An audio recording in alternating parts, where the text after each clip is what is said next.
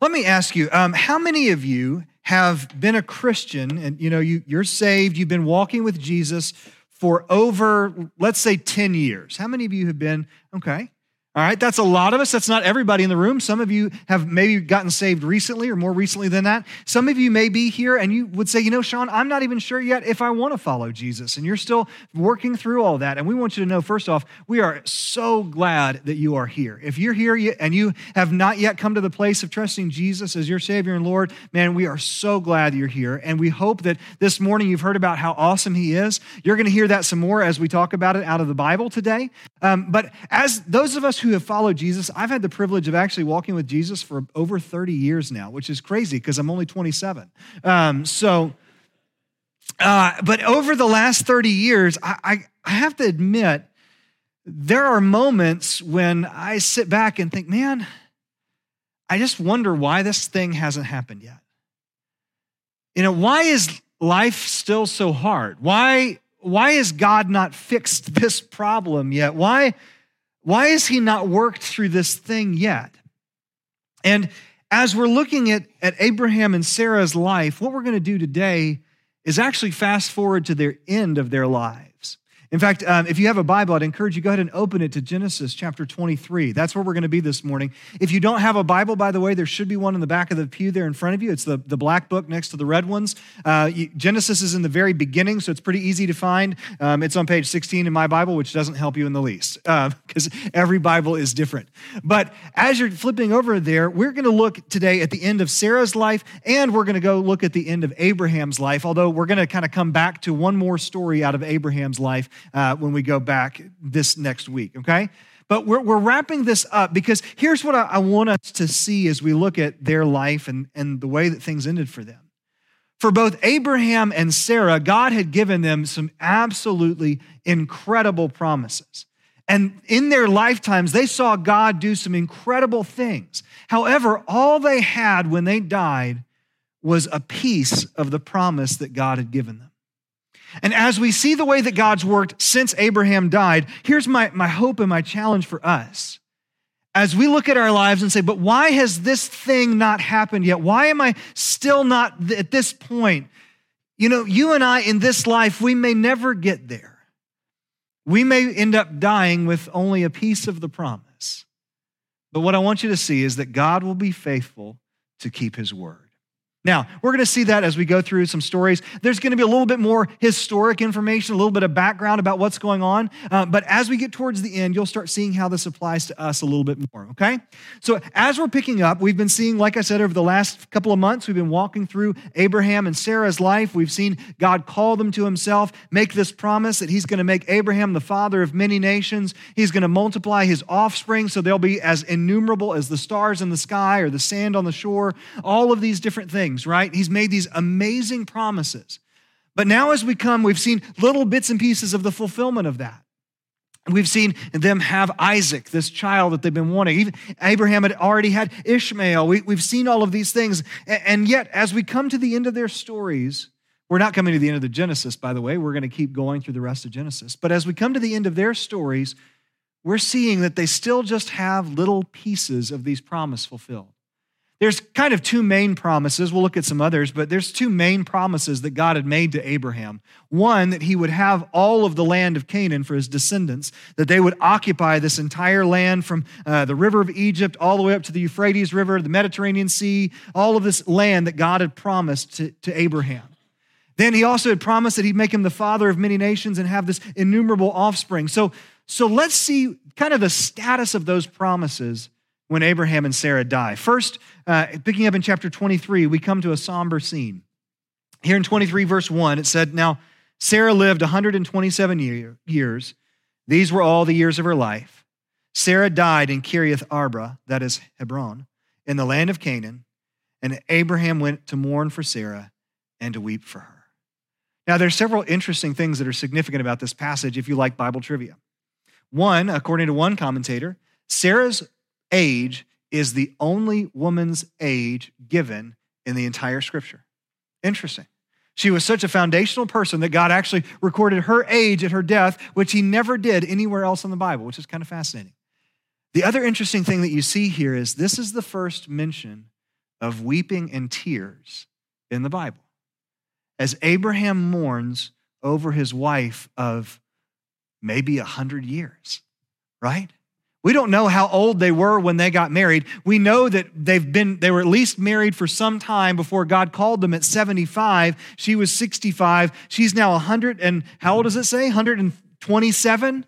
Abraham's 137. So they've been together at least 50 some odd years or more, right? Let's see. Somebody do the math. 62 years? Okay, at least 62. And we know they'd been married for a long time before that.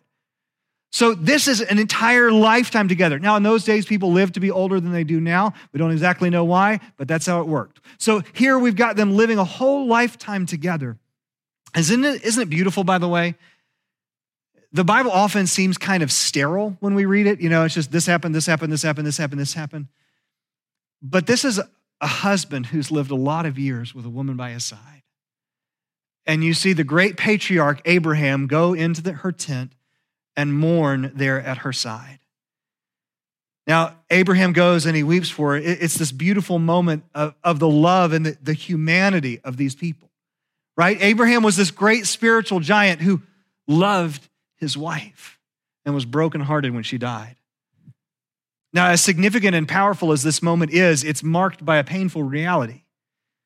Abraham doesn't own any land on which to bury his wife. It's been years since God made the promise that they would come in and he would give this land to Abraham and his descendants, and Abraham doesn't own a single piece of it. If you go back and read the accounts, you've seen he stayed for a while here, and he stayed for a while here, and he stayed for a while here. He lived in tents the entire time, but he had just kind of passed through all this. He'd left his ancestral homeland where he would have had land and his whole family would have been buried. And now he's out kind of in the middle of nowhere. He's away from anybody that he knew as family. He's isolated here. He's had his son and maybe some of his son's family's around, but this is it. Doesn't even own a piece of property to bury his wife. Now, pick up in verse 3. All this is about to change. You see, then Abraham got up from beside his dead wife and spoke to the Hittites. I am an alien residing among you. By the way, for those who aren't familiar, alien does not mean extraterrestrial, okay? Alien actually just means outsider. He's not, hey, he was an alien. No wonder the Nephilim. No. Okay, just nip it in the bud. He was an outsider. He said, guys, I'm not from here. And he said, as from not being here, he says in verse 4, I'm an alien residing among you. Give me burial property among you so that I can bury my dead. The Hittites replied to Abraham, listen to us, my Lord. You are a prince of God among us. Bury your dead in our finest burial place. None of us will withhold from you his burial place for burying your dead. And Abraham rose and bowed down to the Hittites, the people of the land. He said to them, if you're willing for me to bury my dead, listen to me and ask Ephron, the son of Zohar, on my behalf to give me the cave of Machpelah that belongs to him. It's at the end of his field. Let him give it to me in your presence for the full price as burial property. So he says, hey guys, listen, I don't even have anywhere to bury my dead. I don't even own a funeral plot. So can I have some? Now the Hittites respond, you're a prince of God, or you're a mighty one among us. You can take whatever you want. Now here's a question that commentators debate about this whole passage. There's a question, you'll see some back and forth that goes on where they say, we'll give you whatever. And Abraham says, no, let me buy it. And so then they go back and forth. And some have said that the Hittites just are so in love with Abraham that they're just trying to be generous to him. But it's kind of like the king of Sodom, and Abraham doesn't want to take anything from them without, buying it. And so they go back and forth. Honestly, to me, this reads like good old fashioned haggling. Okay? When you actually read the passage, it's not so much, they sit there and say, hey, we'll give you whatever you want. And so he says, all right, well, I want the cave of Machpelah that's at the end of Ephron's field. Ephron comes back and says, hey, my Lord, I tell you what, don't take just the cave, take the whole field as well, which means I'm not interested in selling you the cave. I want to sell you the whole piece of property. I'm not interested in that. And so Abraham comes back and says, okay, that's fine. Tell me, I'll give you the full price for the field. By the way, the only other time that full price is used is when David is buying the threshing floor that eventually will be the foundation for the temple. So, fascinating. But as he says, okay, so here, I'll give you full price. And this is where I love, this is, I think, the thing that really tells me that they're haggling. Ephron replies and says, oh, my Lord, what is 400 shekels of silver between the two of us? And why did he throw that out there? Because it's the polite way to say, I want 400 shekels of silver for this piece of property, okay? So what you're seeing is this very polite exchange where there's a business transaction taking place. So Abraham weighs out the 400 shekels of silver. They didn't use coins at that point. You did it by weight. So at this point, he weighs out the shekels of silver and they agree on it. And so he purchases this property. By the way, some have said that that's an exorbitant price, and we have no idea how much a piece of property was worth in that day. We don't know how big the field was. We don't know how honest it was. We don't know. So that's just conjecture. But what we do know is he paid 400 shekels of silver to buy one field with one cave in it to bury his dead. Now God made this promise to him, right? There is no other record anywhere in Scripture of Abraham buying any additional land. In verses 14 and 15, we see that they agree on the price. Then verse 20, it said, the field with its cave passed from the Hittites to Abraham as burial property. There is no other record beyond this of him buying any additional land anywhere in Canaan. But God promised him that his descendants would have from the Euphrates River all the way to the river of Egypt, depending on how you translate that. That may mean all the way to the Nile or just to there was kind of a brook that was the dividing line. It could mean that. Anyway, it's this massive tract of land, and all he has is this tiny little piece. When Abraham dies, he's buried in that same cave. All they own is a piece of the promise that God made. Abraham, Sarah, Isaac, Jacob, and Leah would all be buried in that same piece of land. Now, 400 years later, we know that God would bring Abraham's descendants back to the land that he'd promised. That time, the nation would drive out the inhabitants and they would take possession of the land, and there would be different times where they'd have more of it or less of it. Under Solomon, it gets expanded about as far as it ever did. But we see God's faithfulness in keeping the promise he made to Abraham by bringing his descendants back to the land. And as he brings his descendants back to the land, he gives them what he'd promised. But Abraham didn't get to see that. All he saw was a piece of the promise. So there's only this one field, a place to bury his wife. Out of the land promise, that's it. We said there's another promise that God makes to Abraham, though, and that is that his descendants are going to be as innumerable as the stars. That doesn't mean he's going to have as many descendants as there are stars. It's just, it'd be ridiculous to try to count them, just like it'd be ridiculous to try to count the stars, okay? So God had made that promise to Abraham over and over again, but in that, he also said that his descendants would bless the entire world. Now, Abraham, as he's going through, he doesn't get to see all that. He only saw a piece of this promise about his descendants. Abraham lived another 38 years after Sarah died. Chapter 24 happens in that stretch of time, but we're going to jump over that and come back to it next week. By the way, chapter 24 is interesting. It's the longest chapter in the book of Genesis, just so you know. See, there's all kinds of lovely little pedantic information that I just love to be able to study with this stuff. God does all of these things by pulling it all together. But here in 25, pick up in verses 1 and 2. Abraham had taken another wife whose name was Keturah, and she bore him Zimram, Jokshan, Medan, Midian, Ishbak, and Shua. Now, as you look at these different names, you don't really need to remember many of those, although you may hear about the Midianites later. As you're reading through Scripture, you hear the Midianites come back up. This is one of the nations that actually gives Israel trouble later on. But what you find is that God was beginning to fulfill this promise to make Abraham the father of many nations. At Abraham's death, after he remarries Keturah, which First Chronicles, I believe, refers to her as a concubine, so she's not a wife at the same status that Sarah was. Everything that we see in Scripture indicates that this takes place after Sarah's death. He did not marry her beforehand. But she has 6 more sons, so that brings his total up to 8 if you count Ishmael. So now we're starting to see God fulfill this promise that he's going to be the father of many nations. Like I said, he's the father of the Midianites then, the Ishmaelites, all of these different people coming from him. It's kind of neat to see God doing that, but at the same time, that's not innumerable. God did take each of those sons and allow them to become nations of their own, so God began to let Abraham see that he really would be the father of many nations. However, as much as God blessed them, they weren't Isaac, right? The promise that God had made to bless the world through one of his descendants was coming through Isaac, not through Ishmael, not through any of the sons of Keturah, but just through Isaac. So as he gets close to the end of his life, you see this, verse 5. Abraham gave everything he owned to Isaac. But Abraham gave gifts to the sons of his concubines And while he was still alive, he sent them eastward, away from his son Isaac to the land of the east.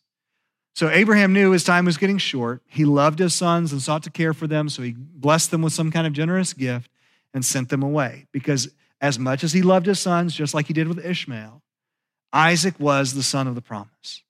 Isaac was the one who was going to carry on the line that God had given to Abraham. By the way, there's no indication in this that Abraham sinned by marrying Keturah. There's nothing in Scripture that tells us that he was stepping out of God's plan or anything like that. It just doesn't tell us that. So as he's going through this, we see him have these extra sons. We're starting to see pieces of the promise come together. And then we reach the end of his life. Look in verse 7. This is the length of Abraham's life, 175 years. Man, I don't want to live that long.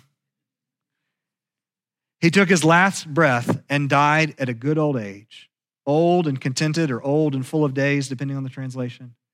And he was gathered to his people. His sons Isaac and Ishmael buried him in the cave of Machpelah near Mamre, in the field of Ephron, the son of Zohar the Hittite. Isn't it interesting? This great patriarch, this massive saint, and all of a sudden, he's gone. But boy, I wish that verse 8 would be able to be said of me when I die. He took his last breath and died at a good old age, old and contented, and he was gathered to his people. That doesn't mean, by the way, that he went back to Ur or anything like that. This is a direct promise of what God had given him earlier. He said, but you will go to your ancestors in peace and be buried at a good old age. So this is another piece of that promise that God has made. God had promised that he would restore him, or that would sustain him up through the very end of his life, and he did it.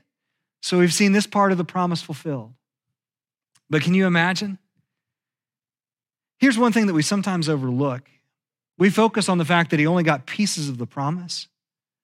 But keep in mind that the pieces of the promise that God gave Abraham and Sarah were incredibly wonderful things.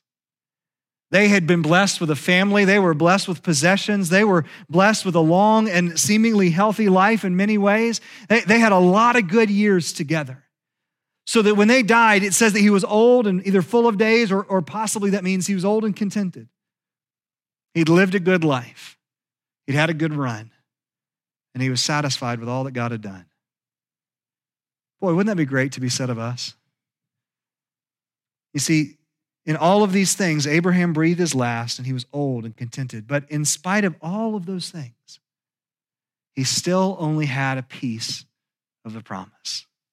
He may have lived to see his great-grandchildren. We don't really know how many were alive when Abraham died. We don't know all the details. We can put some of the pieces together, but we don't know on some of the other sons and things. But at the same time, that's not an innumerable multitude of people. That's not powerful nations that have arisen yet. And that's not a descendant through whom all of the world would be blessed. Not yet. Not that we know of. Abraham died only receiving a piece of the promise about his descendants. But see, we know the rest of the story. The fulfillment of that promise wouldn't come for almost 2,000 more years when Abraham's greatest descendant would be born. While Abraham only saw a piece of the promise, God knew he would not only bless the world through Abraham's line, but also save it. Because that's what God was doing. When Jesus, as God's son, came to earth as a baby, he came through Abraham's family. So God didn't just bless the world through Abraham's descendants, he saved it. And that's where this verse comes from that's so incredibly familiar to us that we lose track of it sometimes. John 3:16, for God so loved the world in this way that he gave his one and only son so that everyone who believes in him will not perish but have eternal life. Abraham didn't fully understand what it meant that all of the nations would be blessed through one of his descendants. But that descendant is Jesus, who would come and love the world so much that he would die in our place and be raised from the dead so that we could have life.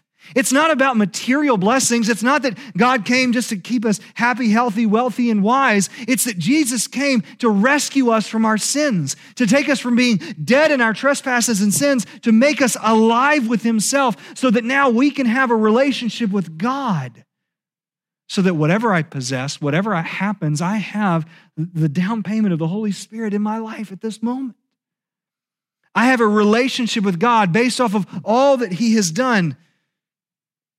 Abraham didn't see that before he died. Sure, he lived a good life and he saw a lot of good things, but he only enjoyed a piece of this promise. In many ways, the same is true for us. You see, God's made some incredible promises to us, hasn't he? He's promised to save us from our sins if we trust in Jesus and declare him as the Lord of our lives. Through a relationship with him that's founded on what Jesus did on the cross, God's promised his presence and his peace and his joy and all of these things. While we have hints of that right now, we just get pieces of him in this life. Paul described it in this way in 2 Corinthians chapter 1. He said, he has also put his seal on us and given us the Spirit in our hearts as a down payment. Now, here's what that doesn't mean. All right? Usually when you think of a down payment, you think about a little piece of everything that's coming. Usually it's a token amount, right? Maybe 5%, 10%, whatever. If you're trying to do really well and Dave Ramsey it, maybe you're putting down a 20% down payment on your house. That'd be great. But he says the Holy Spirit is our down payment. Well, does that mean that the Holy Spirit is somehow less God than the Father or the Son?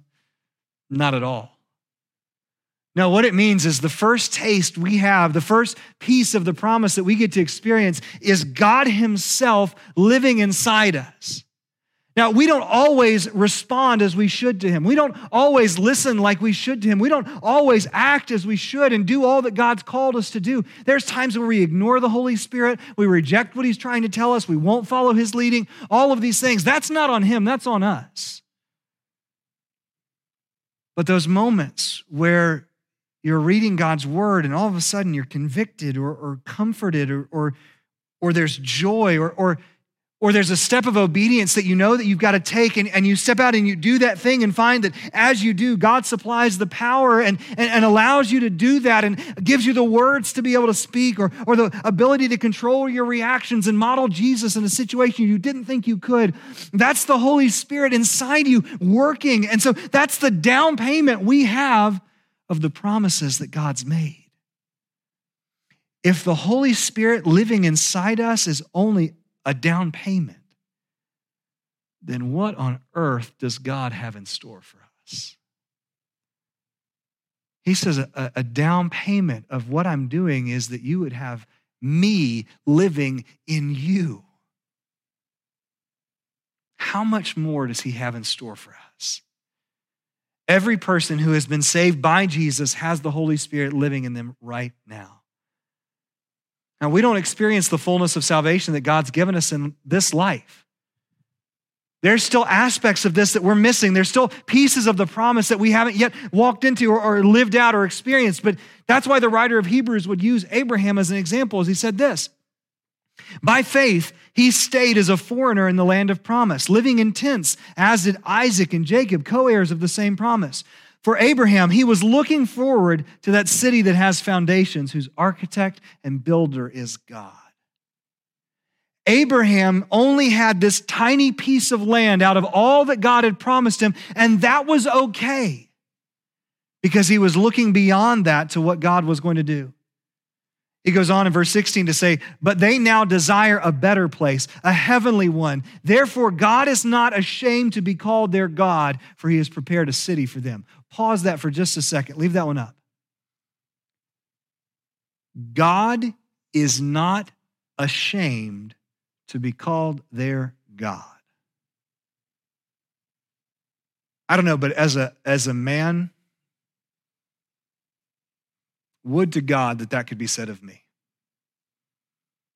That I would be trusting so readily in him, like Abraham, willing to be a sojourner, willing to live in tents, willing never to really be able to settle in this life. Because I recognize that there's a God in heaven who one day will come back for me. One day I'll be with him. One day he's going to set everything right on this earth. I only have a piece of that promise right now. I only live in the first fruits of that. But just like Abraham didn't fully receive everything God promised in this life, so too we won't fully receive all the blessings he's promised for us. There will be days when peace is hard to find. There'll be days when wisdom seems far away. Time when heartache and pain and all is very, very real. Because right now we just have pieces of the promise. But it's not always going to be like this. It said that they were looking for a city whose builder is God. You know, the Bible talks about what that city is going to be like, doesn't it? At the end, in Revelation chapter 21, he says this, "Then I heard a loud voice from the throne. Look, God's dwelling is with humanity, and he will live with them. They will be his peoples, and God himself will be with them and will be their God. He will wipe away every tear from their eyes. Death will be no more. Grief, crying, and pain will be no more, because the previous things have passed away." That's the promise. The promise is, as we're walking with Jesus now, we are living out his kingdom. We are living like he's our king, like he's our Lord, he's our boss, he's in charge. And so what we're doing right now is we're living that out on a daily basis. But we're living in a world that does not yet understand this or fully recognize it or fully respond that way. So we only are living out a piece of this promise. But one day, Jesus is coming back. And when he does, he's going to set it all right. Now, we can discuss sometime over coffee how that's going to play out and what it's going to look like, but we know when it comes to the end of it, the end result is that God's dwelling is going to be with us again. Not just in us, but with us in this incredible way that we can walk with God and talk with God and be in his presence in a way that we understand and we know it all the time. Not only that, in that moment, he's going to wipe away every tear from every eye. No more pain, no more crying, no more death, no more sorrow. It's all going to be over. Now, Abraham lived as a sojourner, only getting pieces of that promise. We live as sojourners, only giving pieces of that promise right now. But boy, aren't those pieces beautiful? Think about a worship service where the music moved your heart and you were moved to tears over the goodness of God. Think about a time when you're so deeply convicted that it's as though God's right here. That it's like heaven was opened up and he came and just was with us. Or the time when a friend loved you so dearly, they came and they wept with you, or they prayed with you, they fellowshiped with you. They were there with you. And in that moment, you felt the presence of God. It's going to be like that 1,000,000 times over. Forever. I think about C.S. Lewis's book, The Last Battle.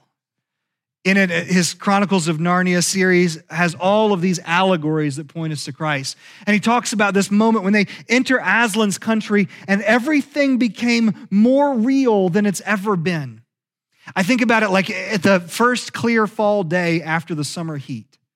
You know what I'm talking about? Like it's really visible when I'm driving into the work because we got the mountain down there, right?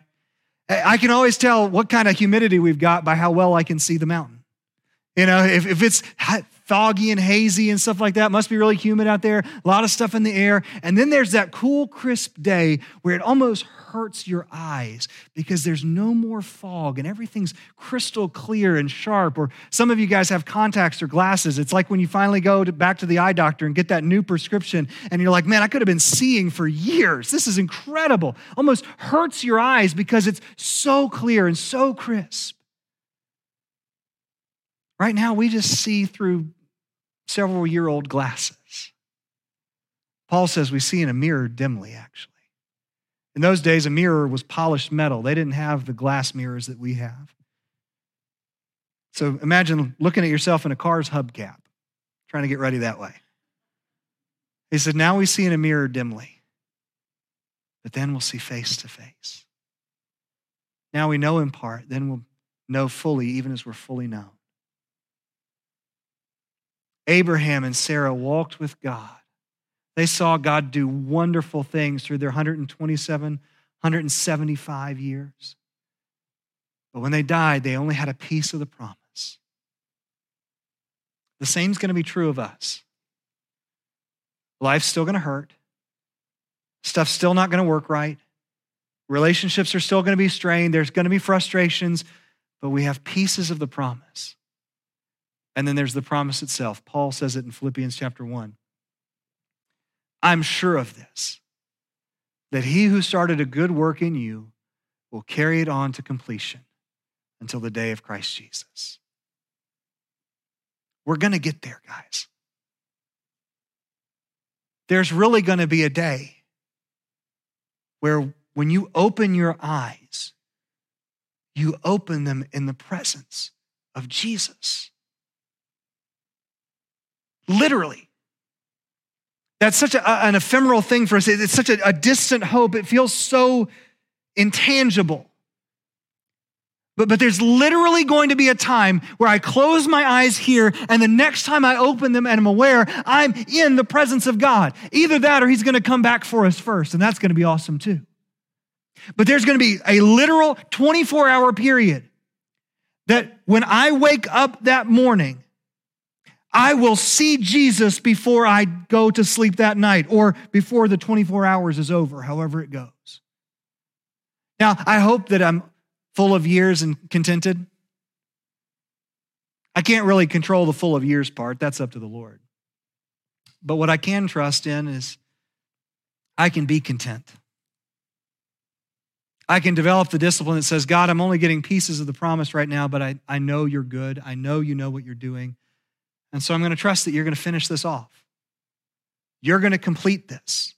It's going to work. And I will rejoice and I will thank you and I will celebrate the pieces of the promise that I see now. But like Abraham, I'm just a sojourner here. I'm an alien and I don't even have a place to bury my dead.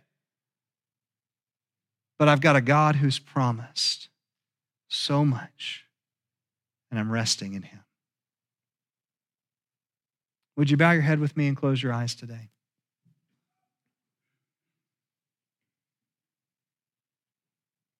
Here's what I want you to do. I want you to take a minute and process what God's saying. Perhaps for you, you've gotten so frustrated that something hasn't happened that you've lost sight of what God is doing.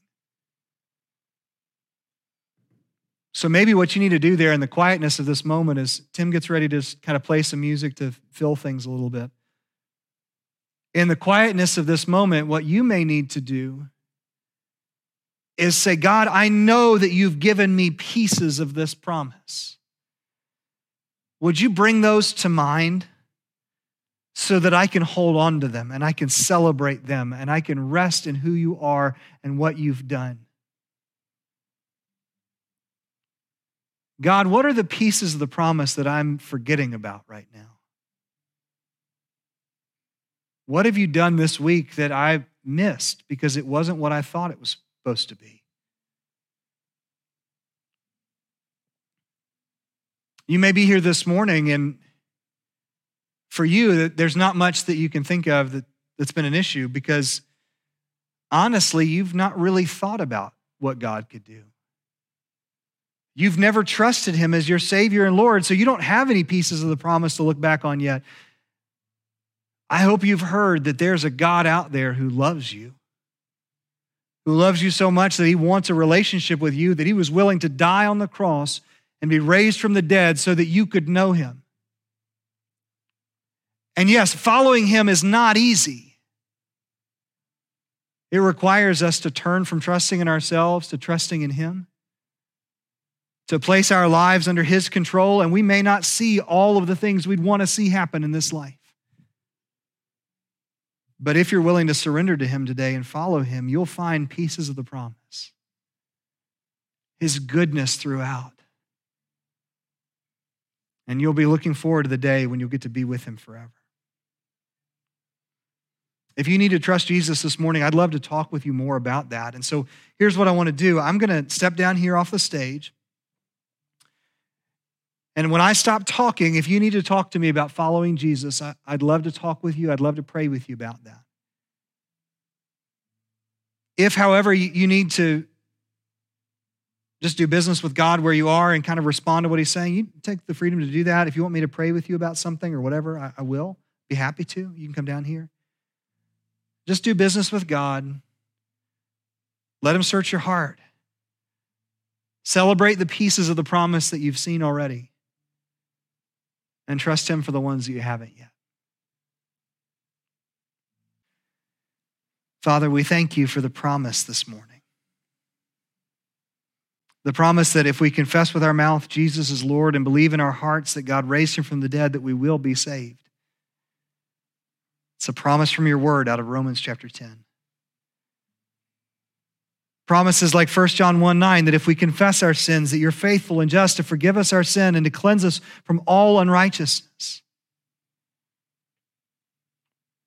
Promises that if you began a work in us through saving us and drawing us to yourself, that one day you will complete that. Promises like Romans 8 that talk about the fact that nothing in all of creation is able to separate us from your love. Promises like 1 Corinthians 13 that say that one day we will know fully and be fully known and we'll see clearly. Promises that one day every tear will be gone. Pain and sorrow and suffering will cease. God, we trust you today like Abraham trusted you with the land and with his descendants and with your promise to let him live to a good old age. We trust you and know that you're able to do all of these things, and we thank you that right now we have these pieces of the promise that we see. Comfort and conviction from your Spirit, fellowship with other believers, abilities to understand your word. Then there's all the other blessings you give us, like food and clothes and warm places to sleep and all of these things. You are such a good and a gracious God. Help us to honor you this week. Help us to honor you for the pieces of the promise that we see and trust you for those that we don't. We ask all this in Jesus' name. Amen.